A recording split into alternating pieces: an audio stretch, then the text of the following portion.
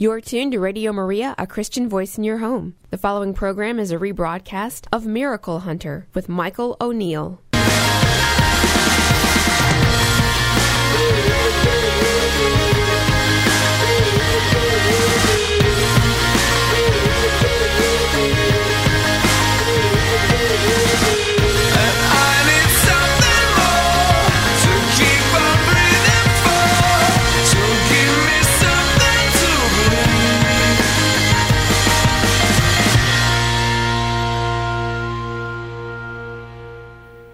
Welcome to the Miracle Hunter, where it doesn't matter if you are a believer or a skeptic, it's always worth the hunt. My name is Michael O'Neill. I'm the Miracle Hunter and creator of the website miraclehunter.com. I'll be your host for the next hour as we continue our weekly exploration of the world of miracles. In past episodes, we've looked at a number of approved apparitions of the Virgin Mary in the 20th century, including Our Lady of Cuapa, Nicaragua, Our Lady Reconciler of All Nations in Betania, Venezuela, and, of course, Our Lady of Fatima just a couple of weeks ago.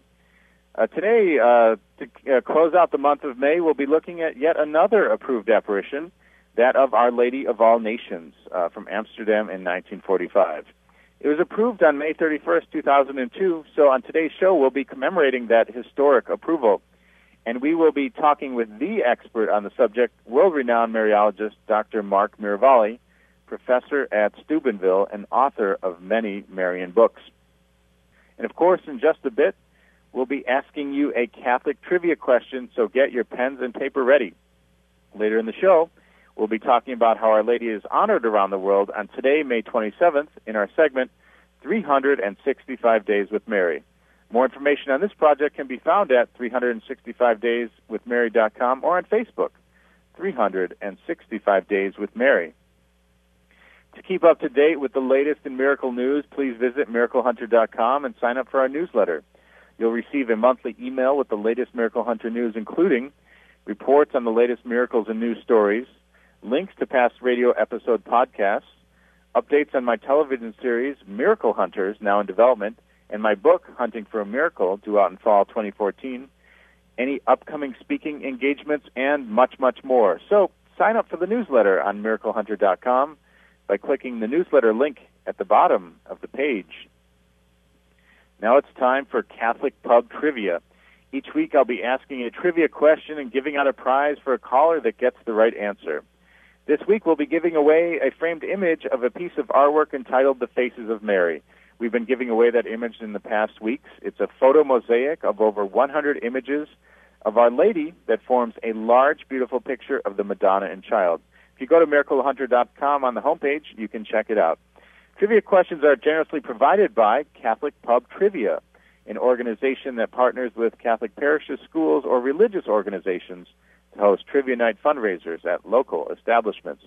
And for more information on Catholic Pub Trivia or organize an event in your area, please visit CatholicPubTrivia.com. Now, we always try to keep the questions related to the theme of the day's program. We're talking, of course, about Our Lady of All Nations, so here's a question about Mary.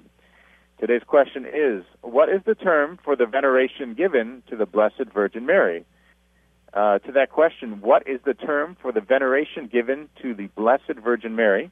And we'll see if you have the right answer. For more information on Catholic Pub Trivia or to organize an event in your area, please visit CatholicPubTrivia.com. Now, for those just joining the program today, this is Michael O'Neill, and you are listening to the Miracle Hunter radio show. And for more information on the program or my research on miracles, please visit miraclehunter.com. Well, now it's time to turn to the mailbag, or email inbox, as it were, for the question of the day. Here's today's question. Dear Miracle Hunter, what can you tell me of the apparitions happening in Jacareí, Brazil? I am very confused by them. What does the Church say concerning them? Thank you, Teresa.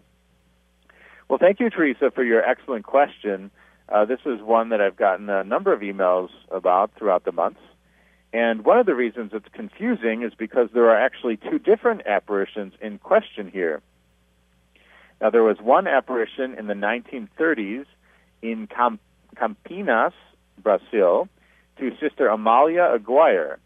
and there was a rosary devotion that sprung out of those visions, and those have been approved and given faith expression. So the visions are not approved, but the rosary and the devotion is approved. That's sort of a fine point to pay attention to. And if you go to miraclehunter.com, you can see the bishop's statements in which he approved this devotion. The second variation on the apparitions in Jacarai happened in Brazil in 1991 to a young man named Marcos Tadeu, and that has a negative judgment on it. And from the Dictionary of Marian Apparitions, we have this statement.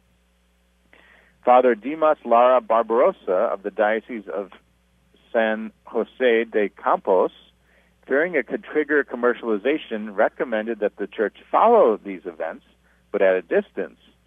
Later, the diocese solicited an analysis of the writings of Marcos.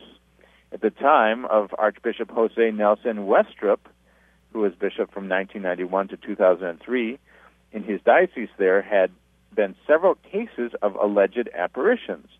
So the bishop did not speak directly about any of the apparitions, but published a pastoral note about apparitions and private revelations about how the Church should handle them. It was one of these few clear statements on the subject. According to the bishop, the messages of Marcos have nothing supernatural about them, despite the deep devotion perceived in this young man. So that was a quote from the Dictionary of Marian Apparitions, and hopefully that answers your question, Teresa. Thank you so much for writing in with that question. And if you have a question for the Miracle Hunter, please email questions@miraclehunter.com, and we'll be selecting one question each week to be read on the program. Each week we do a segment entitled 365 Days with Mary. Now, for each and every day of the year, somewhere in the world there is a Marian title, feast, or commemoration. And sometimes that's commemorating an apparition or miraculous statue or other event being celebrated. It never ceases to amaze me how much the world loves the Mother of God and honors her throughout the year. Now, this project collects all the dates with their feasts into one resource, 365 Days with Mary. If you look at any one of the entries, it'll feature images, a description, a history of the feast day, along with information on the shrine associated with them, including visitor information and links for those wishing to see these places. This project's available in print in the form of a daily engagement calendar, a daily planner, as well as online at 365dayswithmary.com. We're also on Facebook, where if you like us, and Twitter, where if you follow us, you can automatically receive information about each feast day and learn more about how our Blessed Mother is honored around the world. So be sure to like 365 Days with Mary on Facebook and visit the website 365dayswithmary.com to see the project. The print version in the form of a daily organizer makes a great gift for anyone with a devotion to Our Lady. Now, today's devotion is the Virgen de los Dolores, the Virgin of Sorrows, de Chandevila in La Codocera, Spain. And that's for today, May 27th. It was 3 in the afternoon on May 27th in 1945 when a young girl, Marcelina Esposito Barrosa, with her cousin Agustina Gonzalez, and they were both from La Codocera, they were walking together through the village. They had gone about 2 miles when, crossing a place called Chandevila, they noticed a strange shape that could be seen in the distance about 200 feet to the right of the road. She wanted to ignore it, but an inner urge caused her to move closer and check it out. She was greatly astonished when she was able to distinguish, wrapped in luminous rays, Our Lady of Sorrows, half lifted into the trunk of the chestnut tree there, encircled by bright constellations. Our Lady wore a black coat embroidered with stars, and she had her hands together and had a beautiful face, although her face was clearly sad. The vision vanished, and the girl ran to the village along with her cousin, and they acted at first like they had seen nothing. When she got home, she tried to keep quiet, but she could not, and told her mother what had happened. And the word spread around the neighborhood soon. Great excitement rose amongst the people. On June 4th in the morning, on the 9th day since the first apparition, Marcelinita went to Chandevila again, and the Blessed Virgin told her again to return to that evening. and that she would be making a sacrifice in the presence of everyone. Marcelina obeyed, and before more than 1,000 people, Spanish and Portuguese descent, came that afternoon in procession. When the girl approached from about 200 feet away, very soon was manifested in the sky Our Lady of Sorrows, who gradually came down to stand in front of that same tree, as Marcelina saw for that very first time.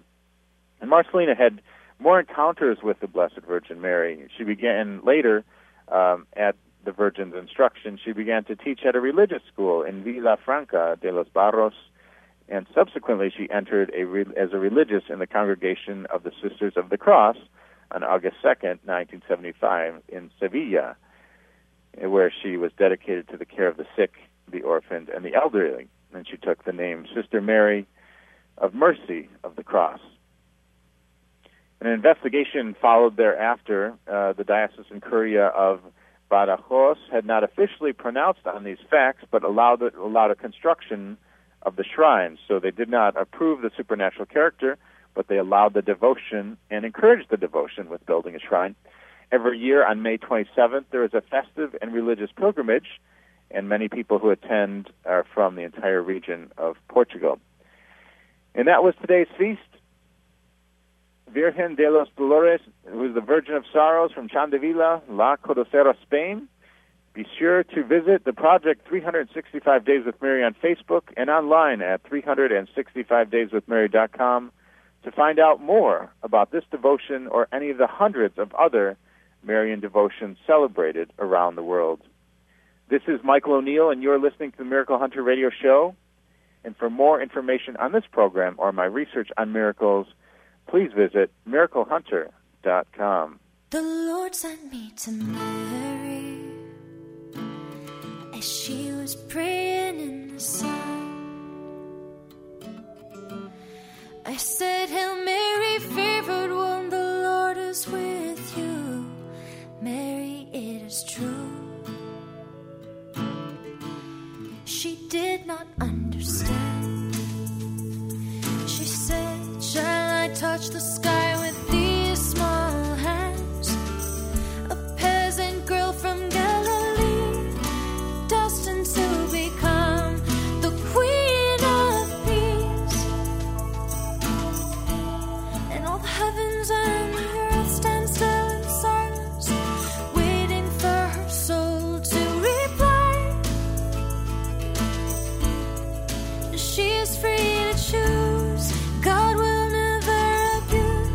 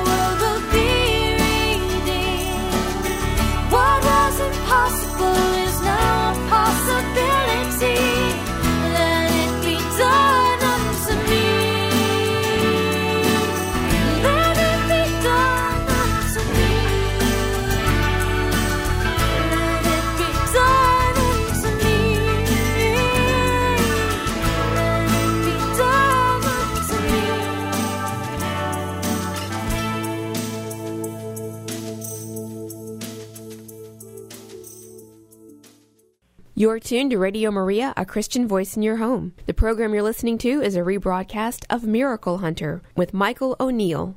For those just joining the program, this is Michael O'Neill, and you are listening to the Miracle Hunter radio show. And for more information on this program or my research on miracles, please visit miraclehunter.com. Now, today on the show, we are discussing an apparition of Our Lady of All Nations apparitions, and that was to Ida Perdaman in the year 1945. We are commemorating today the historic approval declaring it to be supernatural given by Bishop Joseph Marianus Punt of Haarlem in Amsterdam on May 31st, 2002. And we are talking with the expert on the subject, world-renowned Mariologist Dr. Mark Miravalle, professor at Steubenville and author of many Marian books, including one just published last year entitled Meet Your Mother. We welcome to the show today Dr. Mark Miravalle. Michael, it's a joy to be with you. Yeah, thanks for joining us today, Dr. Miravalle. This is, I know this apparition is one that you have a great interest in and a great knowledge of, and it's one that many people are still not familiar of, despite it being fully church approved. What can you tell us a little bit today about the background of the Our Lady of All Nations apparition? You know, Michael, as you comment, it is rather remarkable that in an apparition approved by the church in 2002, there's few who have heard of it in the West. But I would make this disclaimer that, you know, you have over 60 imprimaturs, for example, that have been given to the prayer card of the Lady of All Nations. Where do they come from? Typically from countries like the Philippines, Latin America, Eastern Europe, countries of Africa. So I would say that it's really more in the States and a little bit in the West that the Lady of All Nations has not been as much appreciated, but certainly it has been appreciated worldwide. And I am grateful for your program to do its part to help more people become aware of this approved apparition. The history is really rather remarkable. It brings us back to World War II towards the end. And the Blessed Mother appears to a very normal Dutch woman, Ida Perdaman, in her 40s, predicts the end of the war for Holland, if people will pray the rosary. And from 1945 to 1959, she appears to this Dutch woman, and it's rather remarkable. The first 5, 6, 7 years are packed with what we might call geopolitical predictions. Predictions, things like that there will be a red flag flying over China. Now, this was in 1945, 3 years before Mao Zedong took over China and communism took over. Prophecies about the Korean War.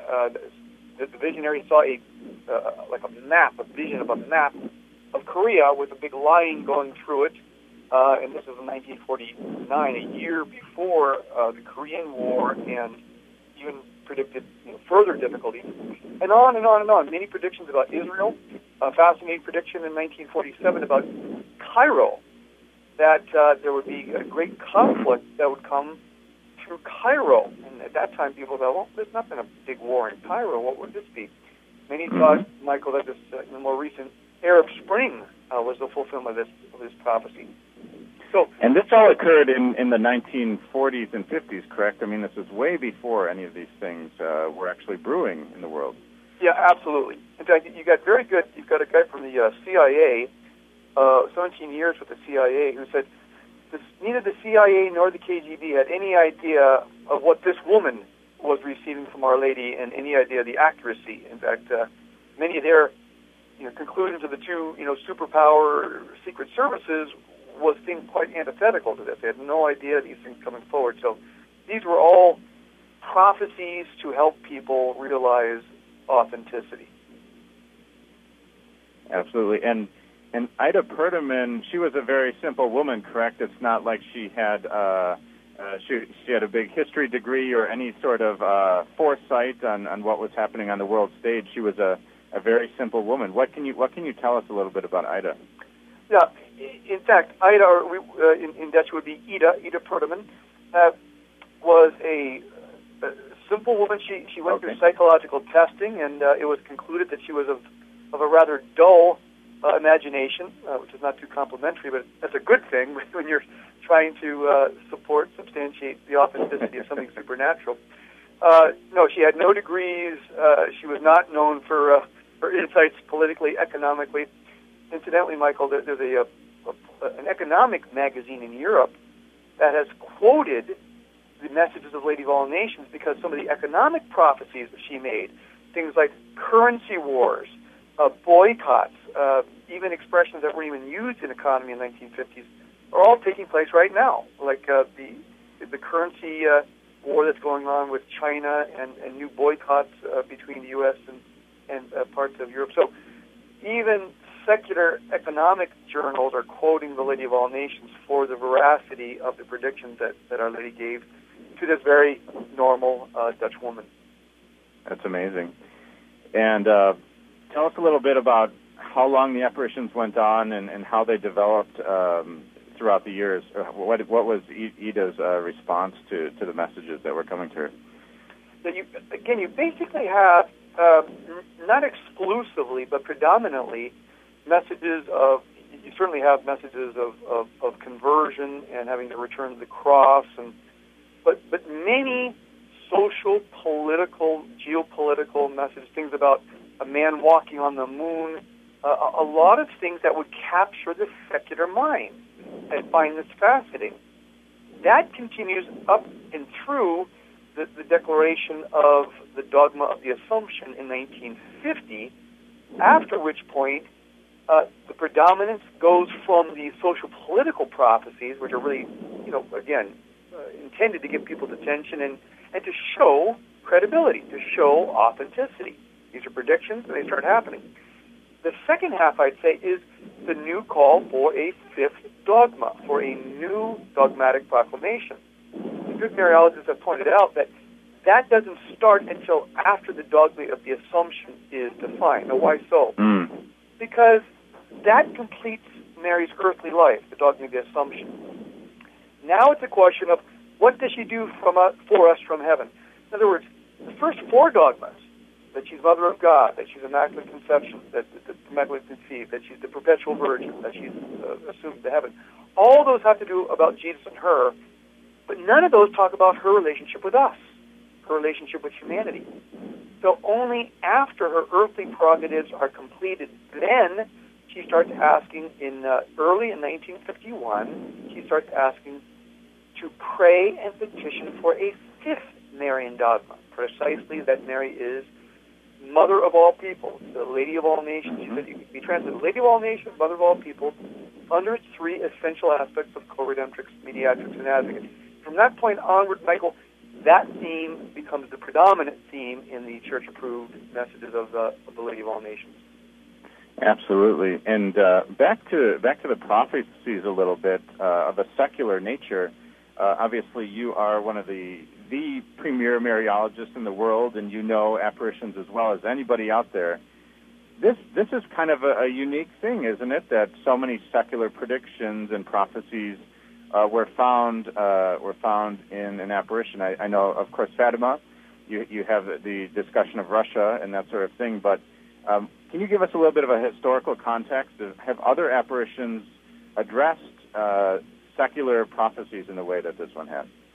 Yeah, disclaiming your very kind messages, your very kind comments about being the world's greatest. I'm happy to be a student of Mariology, but in that, let me say, while you do have kind of a consistency of predictions, things like La Salette, even the miraculous medal, there's the less appreciated message of July, I believe it's July 18th, before the big November 27th, 1830 message.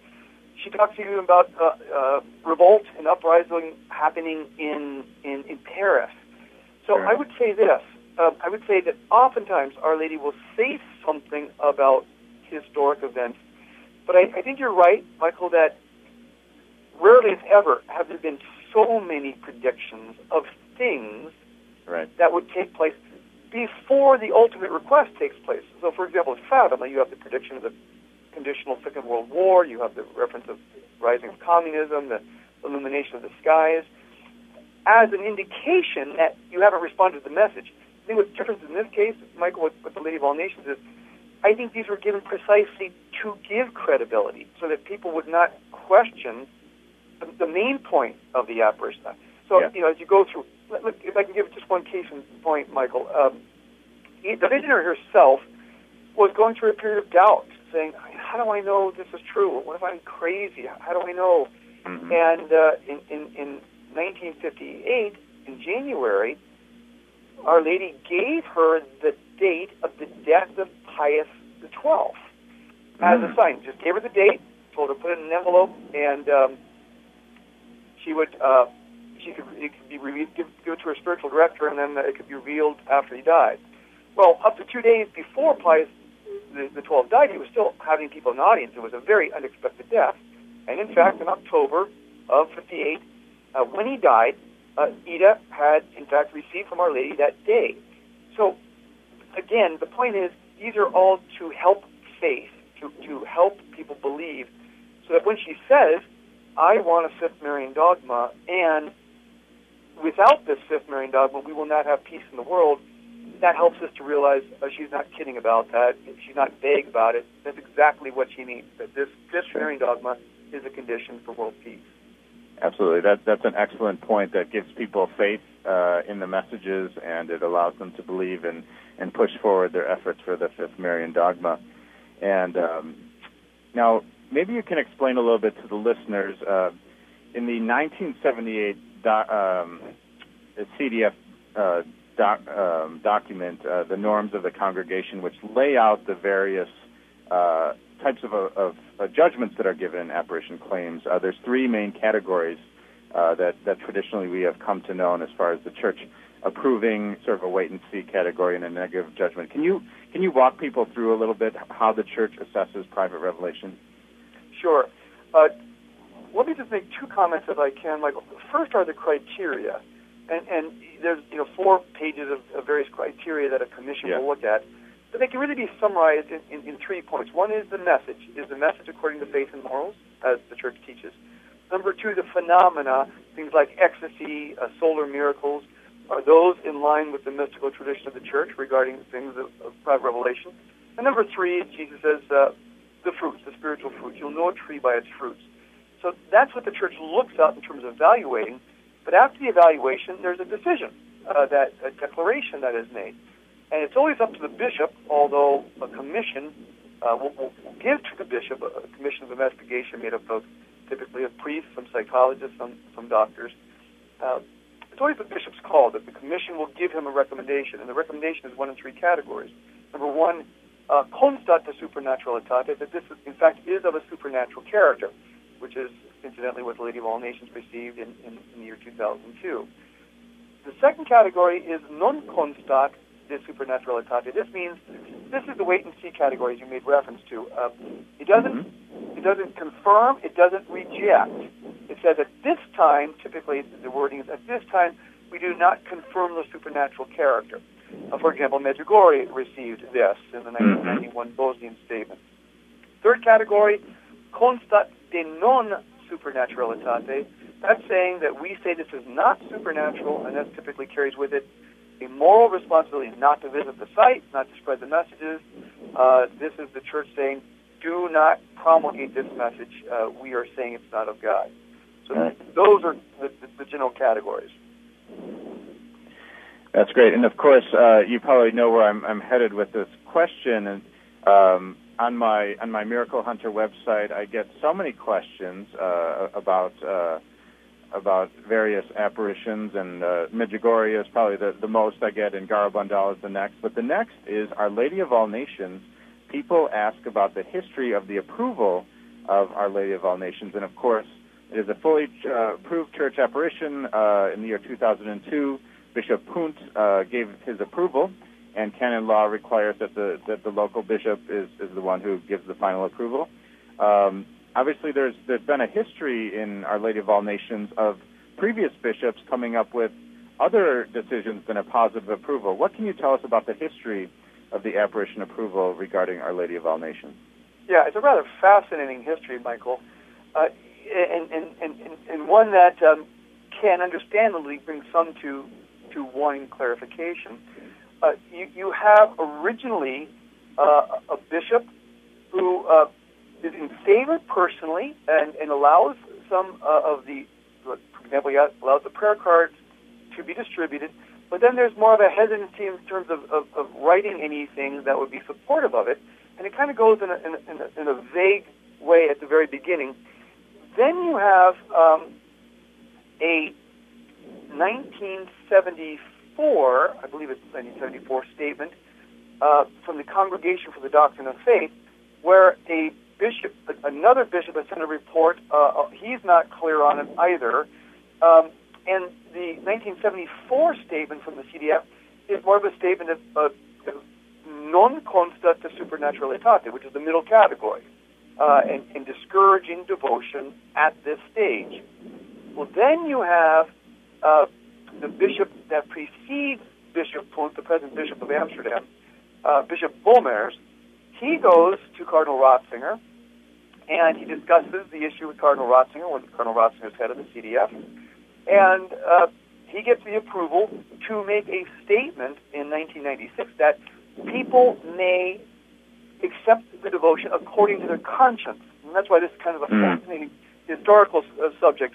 This is kind of a middle approval saying, if you, by conscience, want to accept, it's okay with us, which is just another stepping stone towards something positive, of course. If the bishop thought it was not of God, he would never allow personal conscience to do that. Well, then Bishop Punt becomes the bishop. Bishop Punt has a meeting with Cardinal Ratzinger, and Cardinal Ratzinger says, make a statement. So Bishop Punt indeed makes a statement, and that's the statement of May 31st, 2002, where he declares it of a supernatural origin, constat de supernaturalitate. Then in 2006, there was even some interest about the prayer card. There was a member of the Congregation for the Doctrine of Faith who didn't like the phrase, who once was Mary, which is part of the prayer of the Lady of All Nations. He, unfortunately, instead of writing to the local bishop, did something a little unusual. He wrote to a bishop in the Philippines saying, don't, this could cause pastoral misunderstanding. So eventually, Bishop Punt of Amsterdam changed that prayer, temporarily changed that part of the prayer. Instead of who once was Mary, he made it the Blessed Virgin Mary, and then it is distributed with the support of the congregation through that time. So, as I said, it's been an interesting history as a student of theology and Mariology of saying, well, you got bishops kind of eking towards approval, and then finally it all leads up to what the bishop does in a formal way in 2002. Absolutely. Thank you for clarifying that. I like I say, there's a great interest in Our Lady of All Nations and as far as the approval process goes. So that was an excellent summary. Thank you. Thank you very much for that. And now I know you personally have a great devotion to Our Lady in an impulse to put forward this fifth Marian dogma, and you've taken that as a personal goal in your life or a challenge. What can you tell us about what the status of that is and what your efforts have been in pushing forward that fifth Marian dogma? Yeah, Michael, in a message of May 31st of 1954, and as we mentioned, that the whole backbone of the apparitions from the time of the Assumption onward are repeated calls for us, for the faithful, to do two things. Number one, to pray the prayer of the Lady of All Nations. It's a very simple prayer. It's a 30-second prayer. Very beautiful, really. Asking Jesus to send the Holy Spirit into the hearts of all nations to prevent what are sadly the headlines of today: moral degeneration, natural disaster, and war. In fact, the Vatican ambassador of the Philippines had presented on behalf of the former president of the Philippines, Gloria Arroyo, a letter to Pope Benedict Emeritus asking for the definition of this dogma. And in that letter, she said, please do this to prevent my country from natural disaster, which is really rather remarkable for a president. I can't imagine our president doing something in that mode. But in fact, what's happened since that time in the Philippines? Great tragic natural disaster with the floodings and the tsunami. So that's the prayer. That was the first thing Our Lady had asked. The second thing she asked was, petition the Holy Father. She literally says, you should petition the Holy Father for this dogma. And that, Michael, is based on a long tradition of petitions in the Catholic Church, whereby we write to the Pope in total respect, saying, please do this. We think it's the right time to do this. We support you if you want to do this. So it's not a democratic power play. It's not a force feed. It's children asking the father, we'd like to do this. Does this sound good to you? And right. It's very beautiful. It's got a great tradition in the church. Millions were sent in for the Immaculate Conception. Millions were sent in for the Assumption. And I think what it does is it tells the Holy Father, this is something I'm not just doing on my own. It's something I'm doing also on behalf of the people of God. Mm-hmm. So that's the second part of what Our Lady has asked people to do. And so, especially with this Pope Francis, I mean, you might get a cold call back when you write to him. I mean, he's so right. Amazing with his spontaneity. But it's really very simple, Michael. People write Pope Francis, Vatican City, and it gets there. That's all you need. And inside, from the States, it's 3 postage stamps, but many, many, many people are writing to the Holy Father just to say, we think it's the right time for this Holy Father, and quite frankly, many people think that this Holy Father is the right kind of guy to do it, because A, sure. He fears no one, and B, he loves the mother. And that's a great combination. It's a good combination. And other than what we know of Pope Francis as being potentially the right Pope to push this forward, have you heard any movement on this project as far as is this something that we should expect to happen in recent time or current times coming up, or what's your insight on the movement on this pushing forward the dogma? Yeah, I would say this. I agree with many who think he's the prime pope to do this, and I personally believe, and that's just a personal statement, I personally believe he will do it. I think he understands how critical is Our Lady's mediation, and he loves her dearly. You know, he just went to the Holy Land, and right before he stopped at Maria Maggiore to offer 15 minutes of prayer and roses at her feet. And I'm assuming he's going to do the same when he comes back, and as he came back, I should say. So I think he's got a remarkable love of the mother, and you also need the courage to stand out when you know that something is of God. I think he has that as well. I know that many people have already approached him, and I can't get into all those details. I've also spoken to him briefly on the issue. But I would say I would encourage people to pray. I encourage them to get the Prayer of the Lady of All Nations. You can download it in 50 different languages. Very short, beautiful little prayer. And I encourage people to write to Pope Francis and say, Holy Father, we support you with this. There's already been 8 million people who have done such. I think it's a great thing to be able to pass on to our kids and grandkids. Yeah, I was one of the people that wrote in to crown Our Lady with this definition.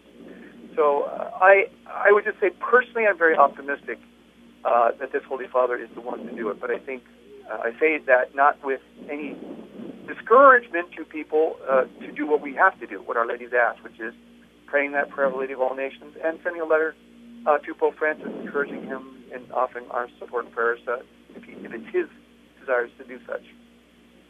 Absolutely. And Dr. Miravalle, I know that you are a professor at Steubenville and are the author of numerous Marian books, and you've been writing books for over 25 years. And there was a book that just came out last year, I believe, entitled Meet Your Mother. What can you tell everybody about that book or booklet that you put out? Yeah, Meet Your Mother is a very conversational, it's a small conversational book. And what I had in mind, Michael, was 2 things. One, a Catholic who really wants to know their faith but maybe just has a little gap in terms of the truth about Mary. They may have a devotion, they pray the rosary, or maybe they're falling away and getting back into it, but they really don't feel secure in terms of defending the Immaculate Conception or knowing what the Assumption is or why she's the perpetual virgin. So that was person 1 in mind with this book. And person 2 was actually our Protestant brothers and sisters. I wrote this book with no pre-knowledge of the Catholic faith at all, so that if someone wanted to give this book to an individual, they could do so. It's a $10 book. We sell it on our motherofallpeoples.com website, and hopefully it does some good in terms of filling in gaps regarding the basic elements. We also have a section on private revelation and Lourdes and Fatima, and a chapter on the Fifth Marian Dogma, just so people are up to speed about what's really happening in the Church right now. Yep, and I think you bring up an excellent point about sometimes Mary can be a stumbling block for Protestants or those who are looking to enter the Church. but have a stumbling block with Mary. So this book, Meet Your Mother, could be an entree into that. And as long as I've got you on the line here, I know that mediation is a very tricky point for Protestants with regards to Mary. Can you give just a very simple, maybe there's no very simple line, but what would you say to the Protestant who says the fifth Marian dogma makes no sense, or mediation, Christ is the one mediator? What is the way that we should talk to our Protestant friends regarding the fifth Marian dogma and the mediation of Mary? Yeah, well, I think St. John Paul II, that's got a great ring to it, doesn't it? I think St. John Paul II really was the master of this. And what he said is, exactly, go to 1 Timothy 2:5. There's only one mediator between God and man, the man Christ Jesus. And the first thing we have to say is, yes, amen, hallelujah to that. We completely agree with that. Yes. What does it mean? Does it mean exclusive? No.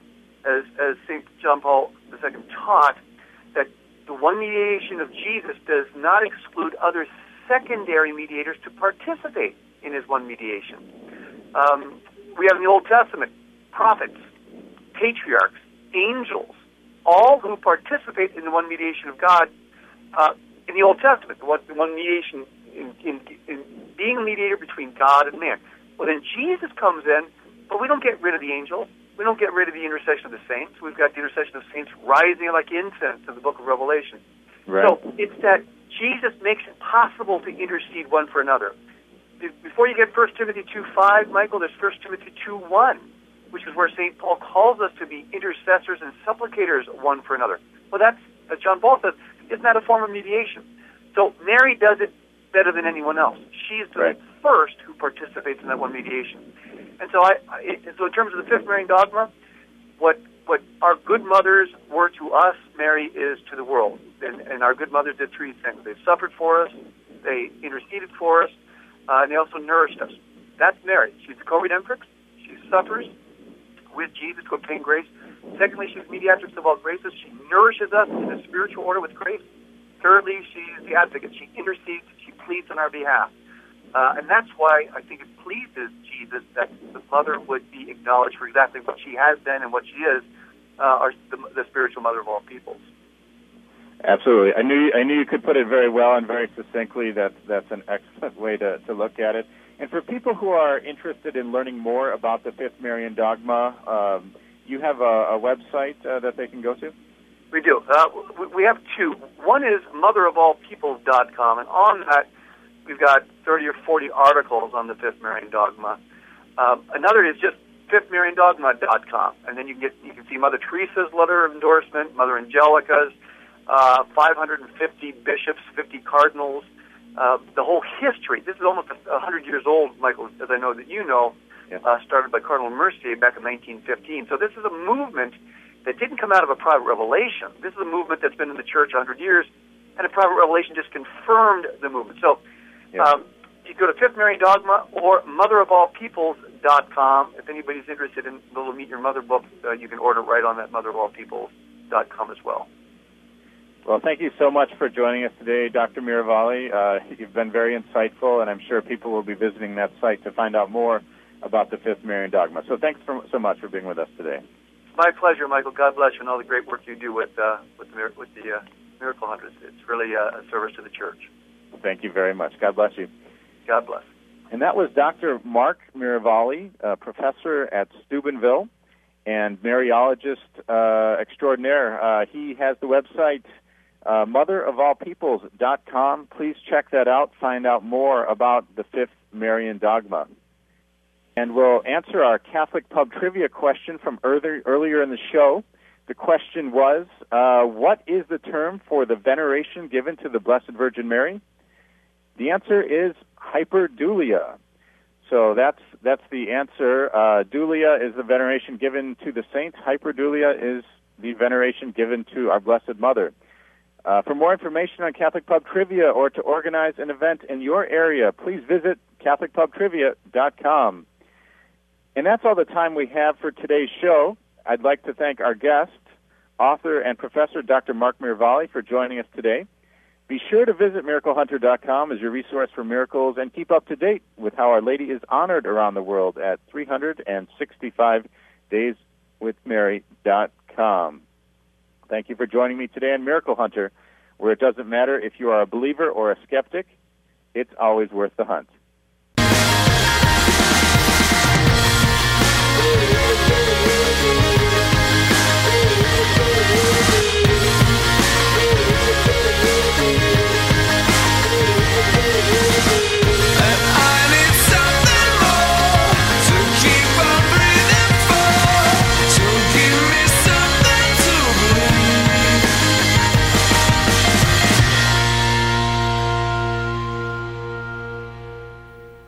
You're tuned to Radio Maria, a Christian voice in your home. The program you just heard was a rebroadcast of Miracle Hunter with Michael O'Neill.